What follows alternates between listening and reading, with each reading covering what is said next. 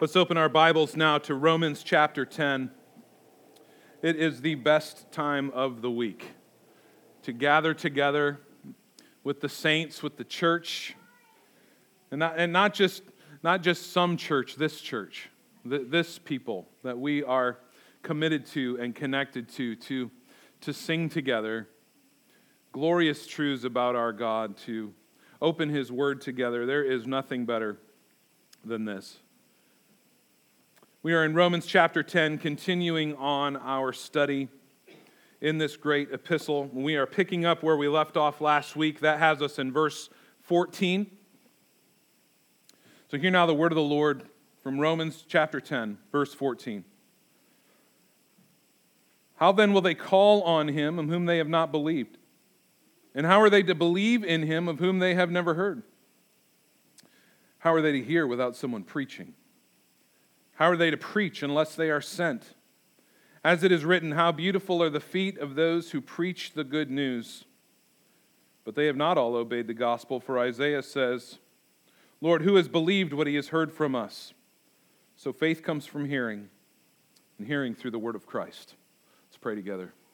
Almighty God, thank you for your living, supernatural, inerrant word. Thank you for this good, pure, perfect gift that you have given to us. Thank you that by your Spirit working through your word, you have called us from death to life. You've transformed us from the kingdom of darkness to light. By your Spirit working through your word, you cause deaf ears to hear and blind eyes to see and dead hearts to live. And I pray this morning that you would accomplish all of your good purposes by your Spirit through your word in us and among us. That, Lord, you would call even this morning those who are dead in sin to live in Christ.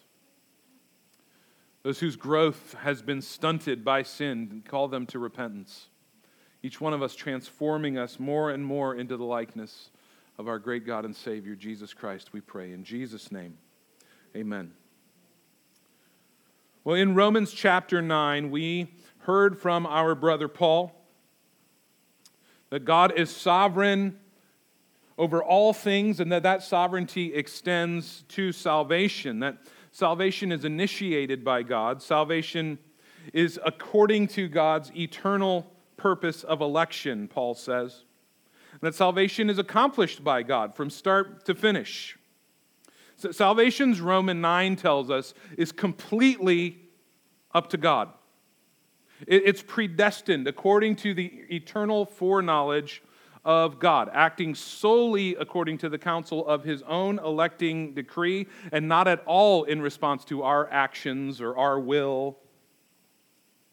And then just as our minds are swimming with all of that Paul has to say to us, perhaps very challenging for some of us to hear those words from Paul, just as we start to fill our mind with questions, just when we're tempted to be fatalistic or apathetic even, thinking, well, God's going to do whatever God wants to do anyway, so what does any of it matter? What does it matter if we pray? What does it matter if we evangelize? What does it matter what I do? Why even care?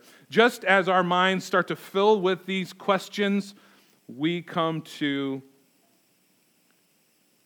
chapter 10. And halfway through chapter 10, Paul's going to stop us in our tracks if we're asking those kind of questions.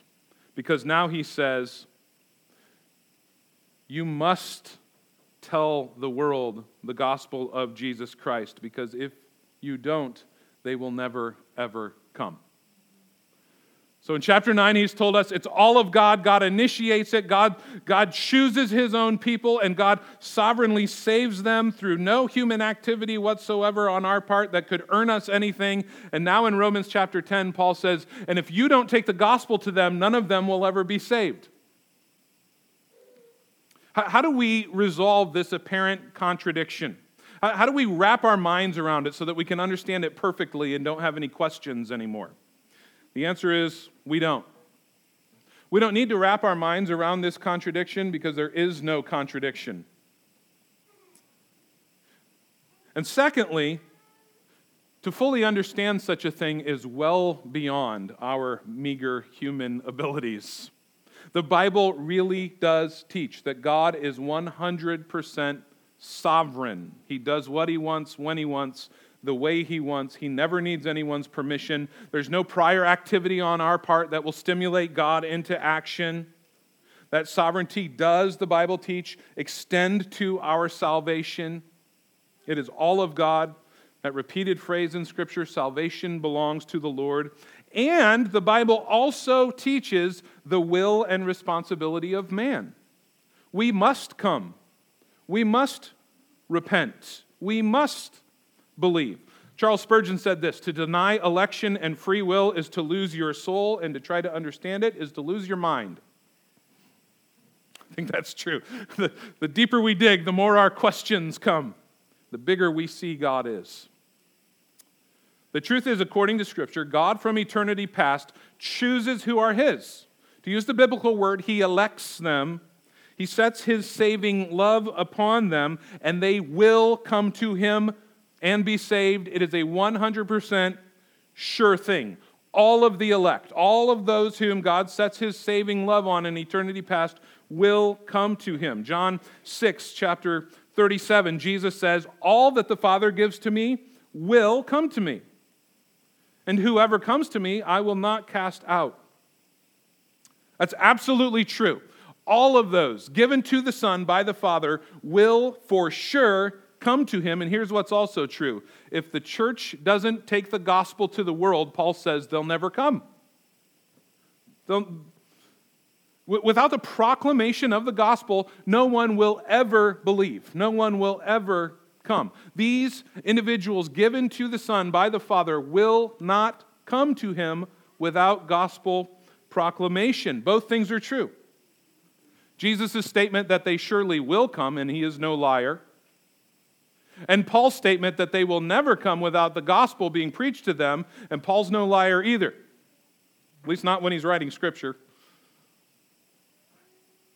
Both things are true. We depend on God entirely for our salvation, Romans chapter 9 says, and God has, 1 Corinthians chapter 3 says, made us His fellow workers in that. We must take the gospel or the elect will never come. Does that make your brain hurt? It should. Salvation is all the work of God, and the sovereign God has chosen to use people.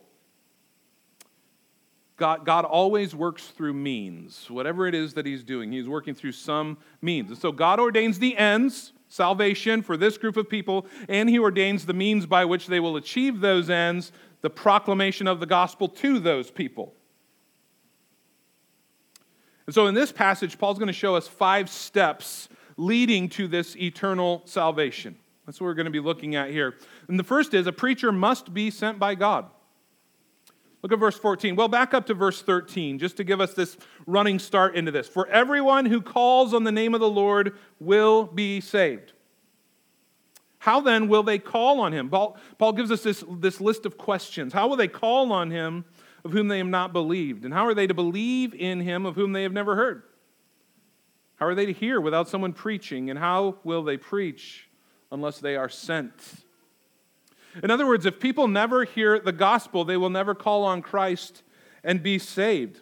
And you might think as we hear these words, definitely, these other countries out there, we need to send missionaries, we need to send evangelists into these other countries that have never heard the word of God, but surely he's not talking about this country. Surely everyone here in America knows the gospel. Well, yes, we should be sending missionaries all the way around the world. There are places in this world where people have never heard the name Jesus. They've never heard of Him before. And so we must send missionaries all the way around the world. But the truth is, one of the greatest mission fields in the world, and one that other nations are beginning to send their missionaries to, is this one. America is one of the greatest mission fields in the whole world. Our culture has become so thoroughly secularized that many people have never heard the gospel. But not only that, many of our churches are proclaiming a false gospel. So there are many, many people living among us who may know some of the basics of the gospel story as we read in Matthew, Mark, Luke, and John, but the true gospel, good news of the Lord Jesus Christ, they do not know it. But they have not heard it. The reality is people here don't know the gospel. Not the true gospel anyway. Many have never really heard it accurately. Or they've never heard the truth spoken in love. Maybe they've heard true statements spoken in self-righteousness, or true statements spoken in anger, or distorted half-truths and perversions of the gospel, but not the full, pure, undiluted gospel message of the Lord Jesus Christ, clearly and passionately and graciously given in love. Many have never heard that. I know this because people come and visit the church and they say, I've never heard that message before. I've been in church for 25 years. We don't talk about this stuff. Many have never heard. And so, yes, we need to take the gospel to the whole world. Christ commands it of us. We must have people who are willing to go into frontline missions in foreign nations, but most of us are not going to Papua New Guinea or even Canada. For most of us, friends, America is our mission. We live in a nation, we live in a culture that is in full-scale rebellion against the God who created it and the God who will judge us. And they will never repent and believe unless someone speaks the truth of the gospel to them in love. And many of them have never heard it. We need to realize here that Paul's pointing his finger at us here with this question. Actually, we need to feel the weight of this. Christian, Paul's pointing his finger at you. Feel that. He's pointing his finger at you. And he says to you, how will they hear without someone preaching? In other words, someone must be sent by God to deliver the gospel, or it's impossible for a person to hear, which means it is impossible for a person to believe. This Greek word here, preaching, kerusso, it just means to proclaim, to herald a message. That's not what's happening here in the pulpit right now. That is what's happening here in the pulpit. But it's more than that. It's inclusive of any time the gospel is presented, spoken, read, printed, in a podcast, a video. Anytime the gospel is sung, there's a heralding going on. There's a proclamation going on. And the point is that no one is going to be saved simply by looking at your life and seeing that you're a wonderful person. That's not going to do the trick. No one is going to be saved because of a random act of kindness that you have done, or because you're really sweet. Your life is going to demonstrate your faith, of course. The gospel's effects in your life will be reflected in the way you live, but your life cannot preach the gospel because the gospel is a message. It's a message with specific content. The gospel must be preached, or no one will be saved. And so Paul asks in the second half of verse 15, how will they preach, though, unless they're sent? The truth is, God must send workers into the harvest. He must send people out to proclaim and to herald the gospel. Don't forget, God works through means. He doesn't just ordain the ends that people will be saved. He ordains the way they will be saved by commanding you to go. What are the means by which God sends preachers? The means by which He sends workers into the harvest. It's the church. It's the local church. The local church is the means by which God sends workers into the harvest. It is the reason that God has given pastors and elders to the church. They are, in a sense, custodians of the gospel. They are gifts to the church from the risen Christ. Paul says this in Ephesians 4, verse 11. And He, that's Jesus, gave the apostles, the prophets, the evangelists, the shepherds and teachers to equip the saints for the work of ministry, for the building up of the body of Christ. You see, it's not pastors and elders who are the ones that are taking the gospel to the whole world. That's too much work for them to do. There's no way they could do that. It's to equip the saints, and then all the saints are commanded to go, to take the gospel, to be heralds, to proclaim it. I consider pastoral ministry a high and holy calling. And there are many aspects to this calling, but there is none more important than this, to preach and teach the living Word of God so that the saints of God will be equipped to carry out the work of the ministry. There's nothing more important that I could do. Nothing more important I could devote my time with. When I was asked to be the pastor of this church, I told them what I have to offer you, should I come, is teaching. It's preaching. It's doctrine. That is the most important thing I could offer you, and it is the central thing I am offering you if I'm my pastor. There's nothing more important than that. And of course, there's all kinds of other things that we're doing, but nothing more important than this. This is the call. This is the reason there are pastors and elders. The pastor is not the professional who's hired by the church to do the work of ministry. He's the shepherd who feeds the members of the church by faithfully teaching the whole counsel of the Word of God so that they will be equipped to do the work of ministry. Because the truth is, God is sending every one of us to carry this gospel to the world. How will they believe? How will they believe unless someone preaches? It's the first step. God must send this preacher. Second step, the preacher must proclaim the true gospel. He goes on in verse 15, as it is written, how beautiful are the feet of those who preach good news. In the ancient world, if a king wanted to get his message out to the many subjects living across the empire, he would send heralds. He would send these messengers out who had the king's proclamation, his message. And the herald did not have any right to change the message. The herald did not arrive at a town and say, I think these people aren't going to like this part. I'm going to emphasize this over here, and I'm not going to talk about this over here. No. This message doesn't belong to the herald. It's the king's message, and you don't get to change it. You don't get to add to it. You don't get to take away from it. You don't apologize for what the king has said. You proclaim what he has said clearly, straightforwardly. And if you tamper with the king's message, it means your death. Well, in the same way, this gospel message belongs to God. It's not our message, it's His message. It is His word, and so we are not free to make up our own messages. We are not free to add to or take away from His message. In fact, in Galatians chapter 1, Paul pronounces anathema, the curse of God, on any preacher who tampers with the word of God. Consider that when we think of all the false teaching that is surrounding us, that is floating around out there, what it is that God's word says about those preachers who are delivering those messages. Paul gives us a powerful message of what this saving message is, a powerful picture that he gives in Galatians chapter 3. He's angry with the Galatians because they have so quickly turned aside to false teaching, but he says this in chapter 3, verse 1, "You foolish Galatians, who has bewitched you?" And here it is. "Before your very eyes, Jesus Christ was clearly portrayed as crucified."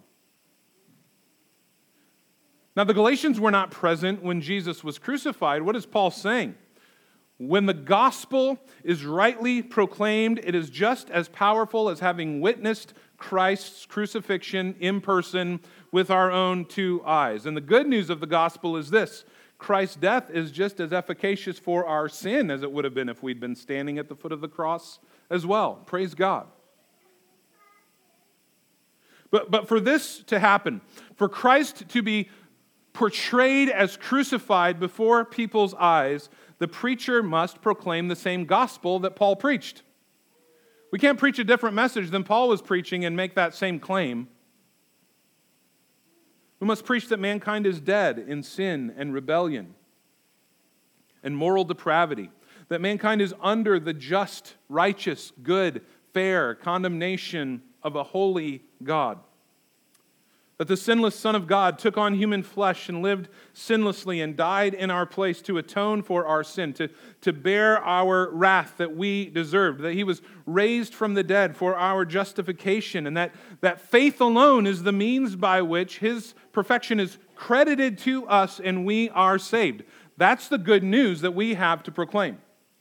That's God's message.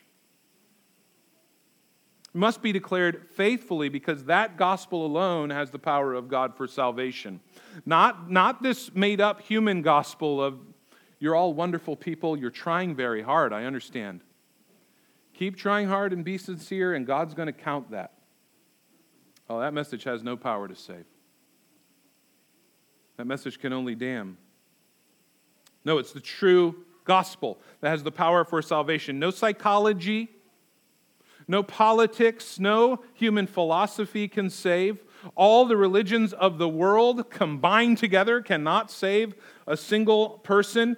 Only the gospel of God concerning His Son, the Lord Jesus Christ, has the power of God to save people from their sin. The gospel of the kingdom is this: Jesus Christ is King. He is risen. He rules. He is putting His enemies under His feet. And so we must urge people, stop being His enemy. Repent, for the kingdom of God is near. Christ sends us as heralds with this message. The message is His. Jesus says in Luke chapter 10, verse 16, the one who hears you hears me. He says to His disciples, carrying His message. If they hear you, they're actually hearing me. The one who rejects you rejects me. The one who rejects me rejects Him who sent me.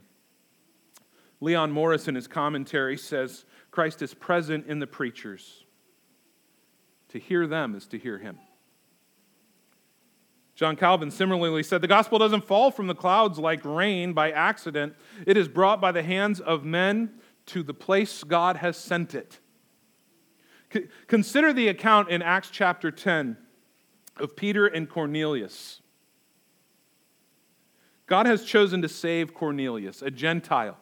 Cornelius is a God-fearing man, we're told in Acts. He does all kinds of good works. He desires to follow God, and yet he remains in need of salvation because there is something missing from him. How did God save Cornelius?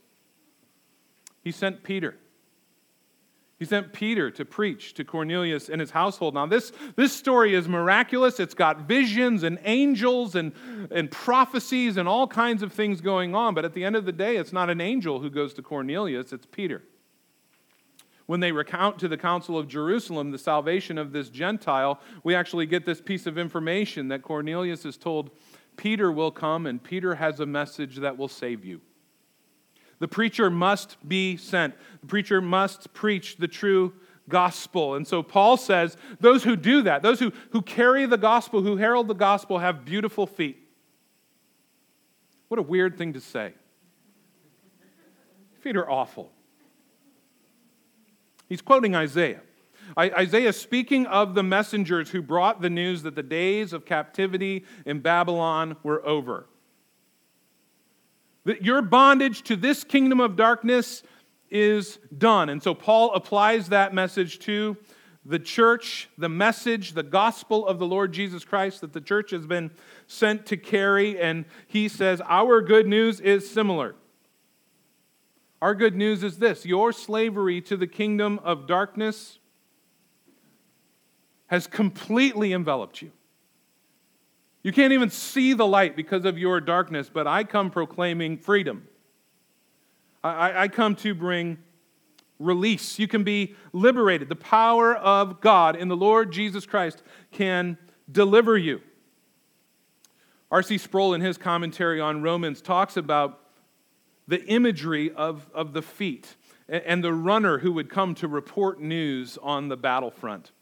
He would come back to the city, and standing on the city wall, the lookout would be constantly watching, and from a long ways off, he would see this runner with the news approaching the city. And as the runner approached the city, the lookouts were able to tell if he was coming with good news or bad news simply by watching his feet, simply by looking at the way he ran.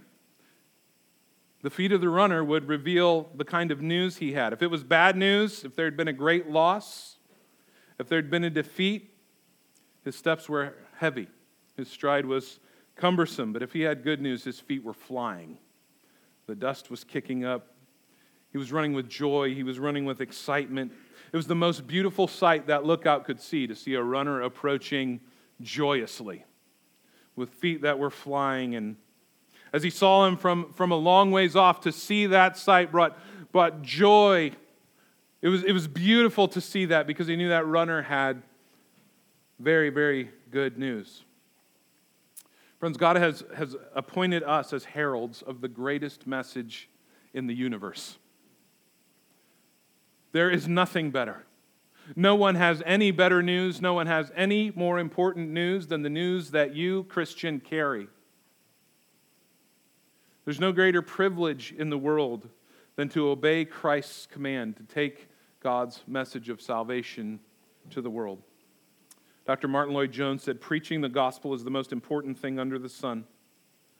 There's nothing more important than to be a herald, a preacher of the good news. So God must send the preacher. The preacher must preach the true gospel. The third step in salvation is people must hear the good news. Verse 14, how then will they call on him in whom they have not believed?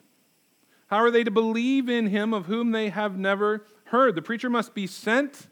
He must be preaching the truth of God, but that is not enough for salvation. People must hear the gospel to be saved. When the gospel is preached, Christ himself is preaching. And so we must listen very carefully to the word of God. Verse 17, Paul says, so faith comes from hearing. Hearing through the word of Christ. This is what the proclamation of the gospel is, but consider the glory of this. A nerd, a loser like me, can proclaim the gospel of Christ, and it is Christ who's speaking. Praise God. I could never get into this pulpit if I didn't believe that. I'd look at myself in the mirror on Sunday and go, I'm getting back in bed. I'm not fit.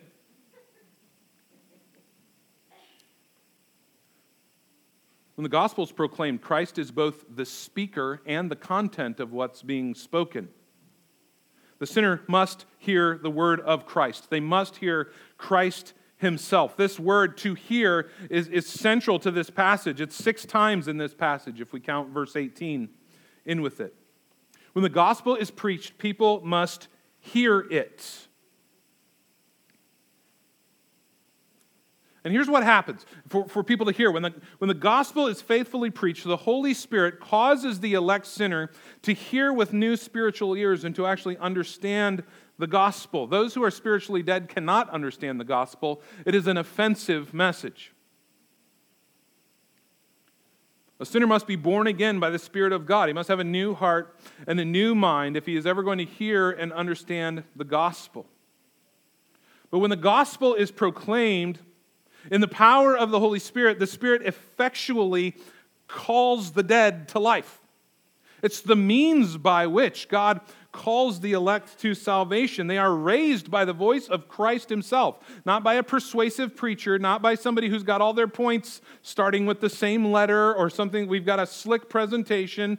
No, it's the voice of Christ in the gospel, calling to the sinner, commanding them to live, just like Jesus outside the tomb of Lazarus.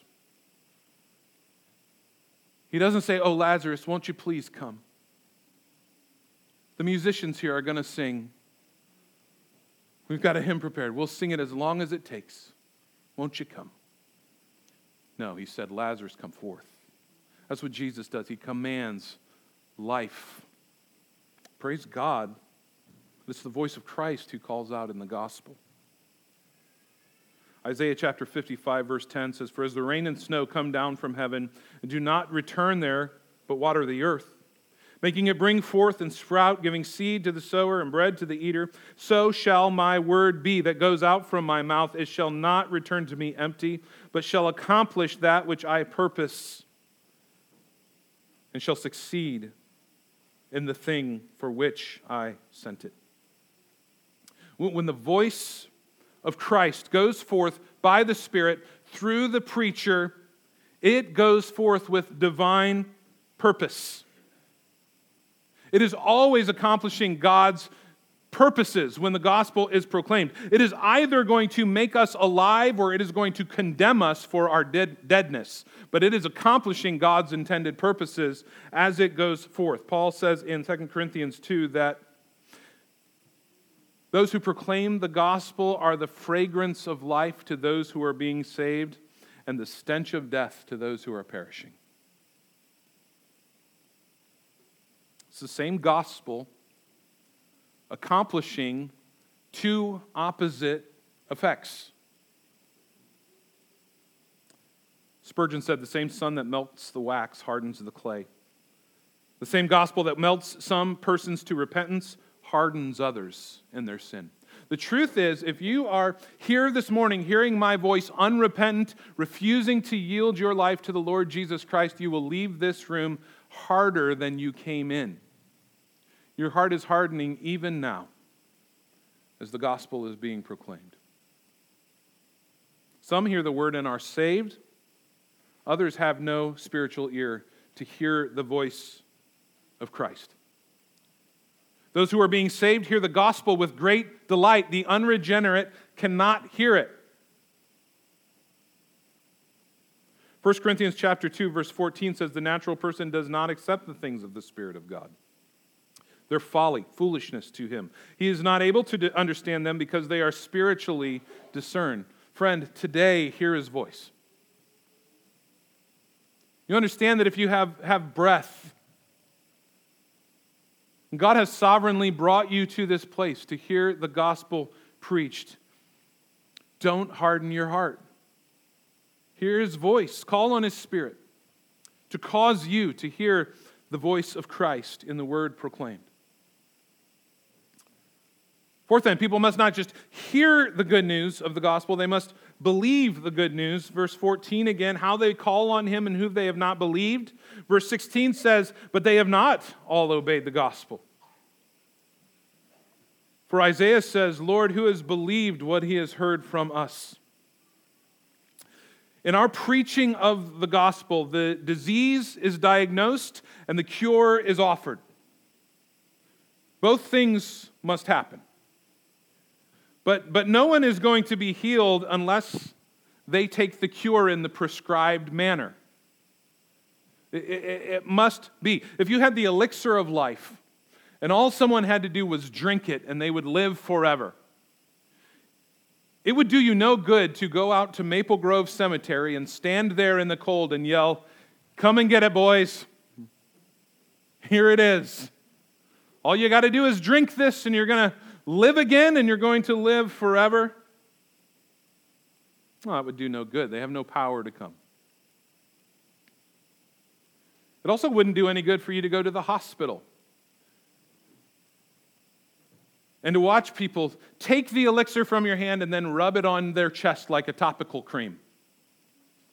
No, because the prescribed method is to drink it. It would do no good to watch them stare at it until they felt something change in them. No, that's not how this works. It would only be effectual if it was taken the right way. For salvation to occur, the preacher must be sent by God. He must preach the true gospel. People's ears must be opened by the Holy Spirit, and they regenerated so that they can respond, so that they can believe, so that they can call on him. And if these things happen, they'll be saved. This is what Paul tells us here. If these things happen, they'll be saved. Last week we talked about these three components to saving faith. The right information. Remember they had those Latin words, notitia. The right information. We have to agree with that information, a census, agreement. But then we must move beyond that and entrust our lives to the Lord Jesus Christ, what they called fiducia in the Reformation. Remember the context of what Paul's saying here. Remember, Paul's been talking in Romans 9 and 10 about why it is that the majority of the Jews are outside the camp when it comes to salvation. All these promises that God has made.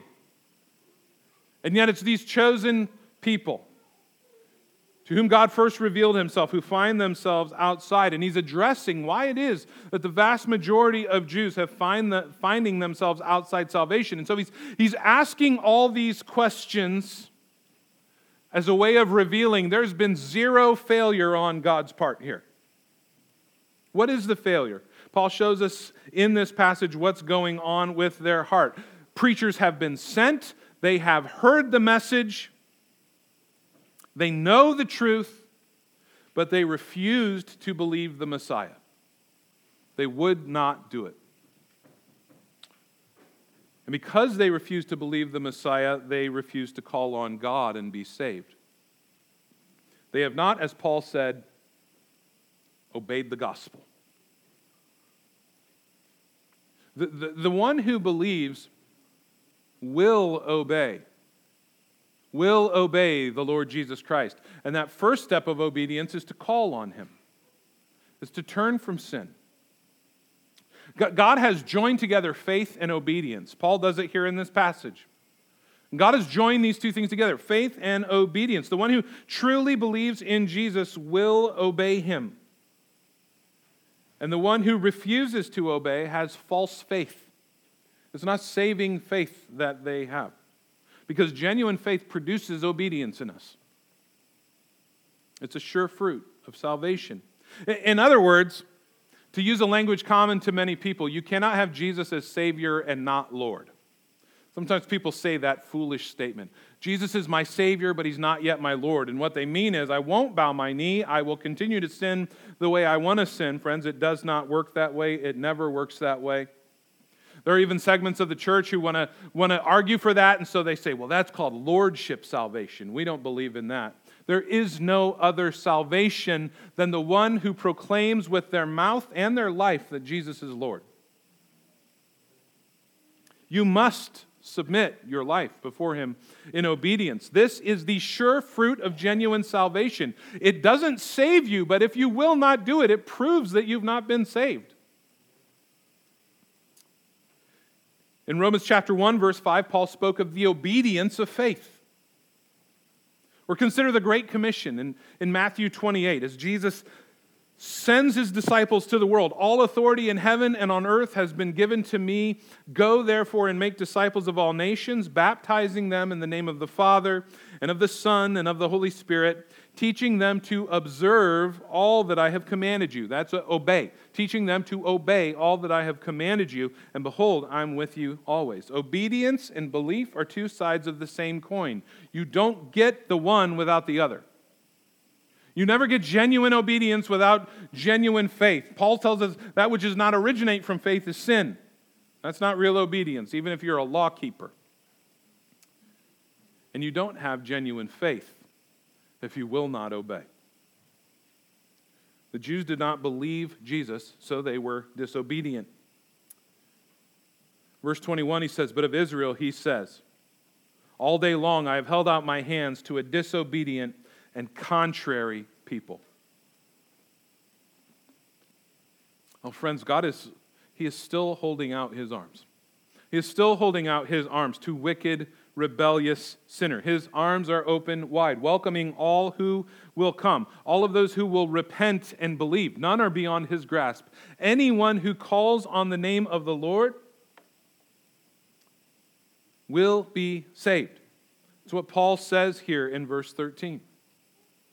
That's still true. His arms are still open wide. And so that's the fifth step. People must call on the name of the Lord. Everyone who calls on the name of the Lord, Paul says in verse 13, will be saved. People must call on the name of the Lord, and it won't do to hide behind excuses.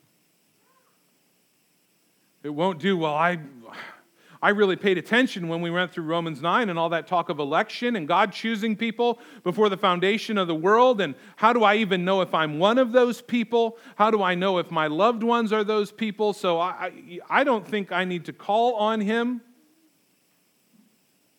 I don't think I need to proclaim the gospel to them because who knows? We may not be elect. Friend, we don't have insight into the eternal decrees of God. God didn't reveal to us, I choose from the foundation of the earth, and here's a long list of names. No, that's not how it works. You don't have to worry about that. You don't have to worry about whether you're elect, and you don't have to worry about whether your loved ones are elect. You have to call on the name of the Lord. And you have to proclaim the gospel to them and tell them to call on the name of the Lord. That's our part.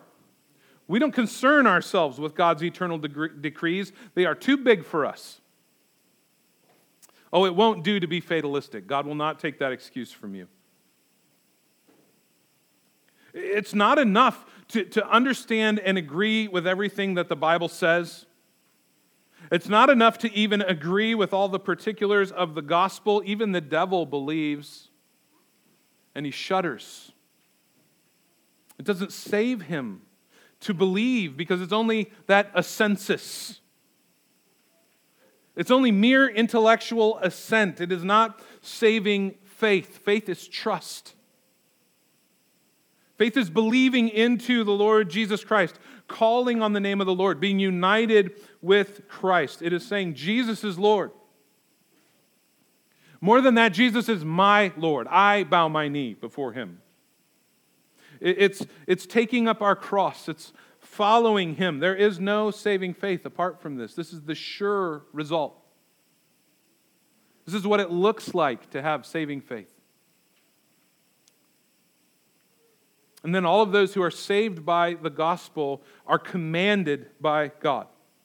Christian, you are commanded by God to carry the gospel, to be a herald of the gospel, a proclaimer of the gospel, to take this saving gospel to those who are racing as hard and as fast as they can for hell.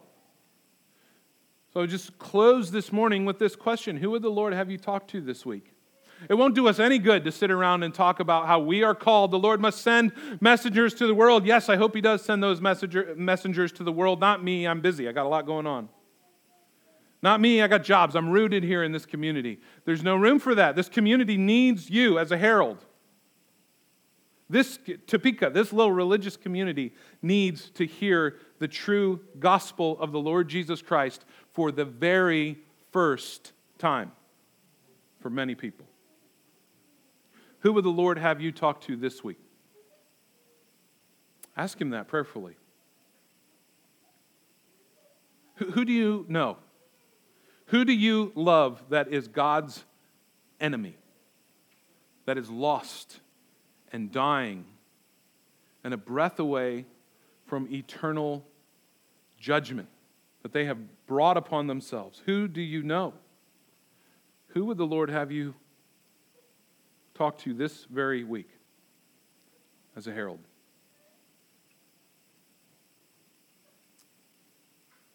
I'll just tell you one great opportunity. Next Saturday morning at 10 a.m., we're going to stand in one of the darkest places this world has to offer. 10 a.m., Church of Whole Women's Health. Whole Women's Health is actively murdering the most helpless among us. And we have a chance to call out to people to stop being God's enemies. It's a great place to start. If you don't know where to start, if this whole thing's scary to you, come be a part of a group right there. But who would the Lord have you herald this truth to this week? Christian, he commands you. Let's pray together. Almighty God, thank you for your living word. Lord, this gospel, this glorious, saving gospel that you have given to us is beyond our comprehension. Your kindness to us, your mercy to us, your power to save. Lord, we rejoice in this saving gospel that says the Lord Jesus Christ not only died in our place, but he rose again, that he is reigning in glory right now, that he is putting his enemies under his feet. And so our eternity is sure and it is secure, and we rest in you and we hope in you.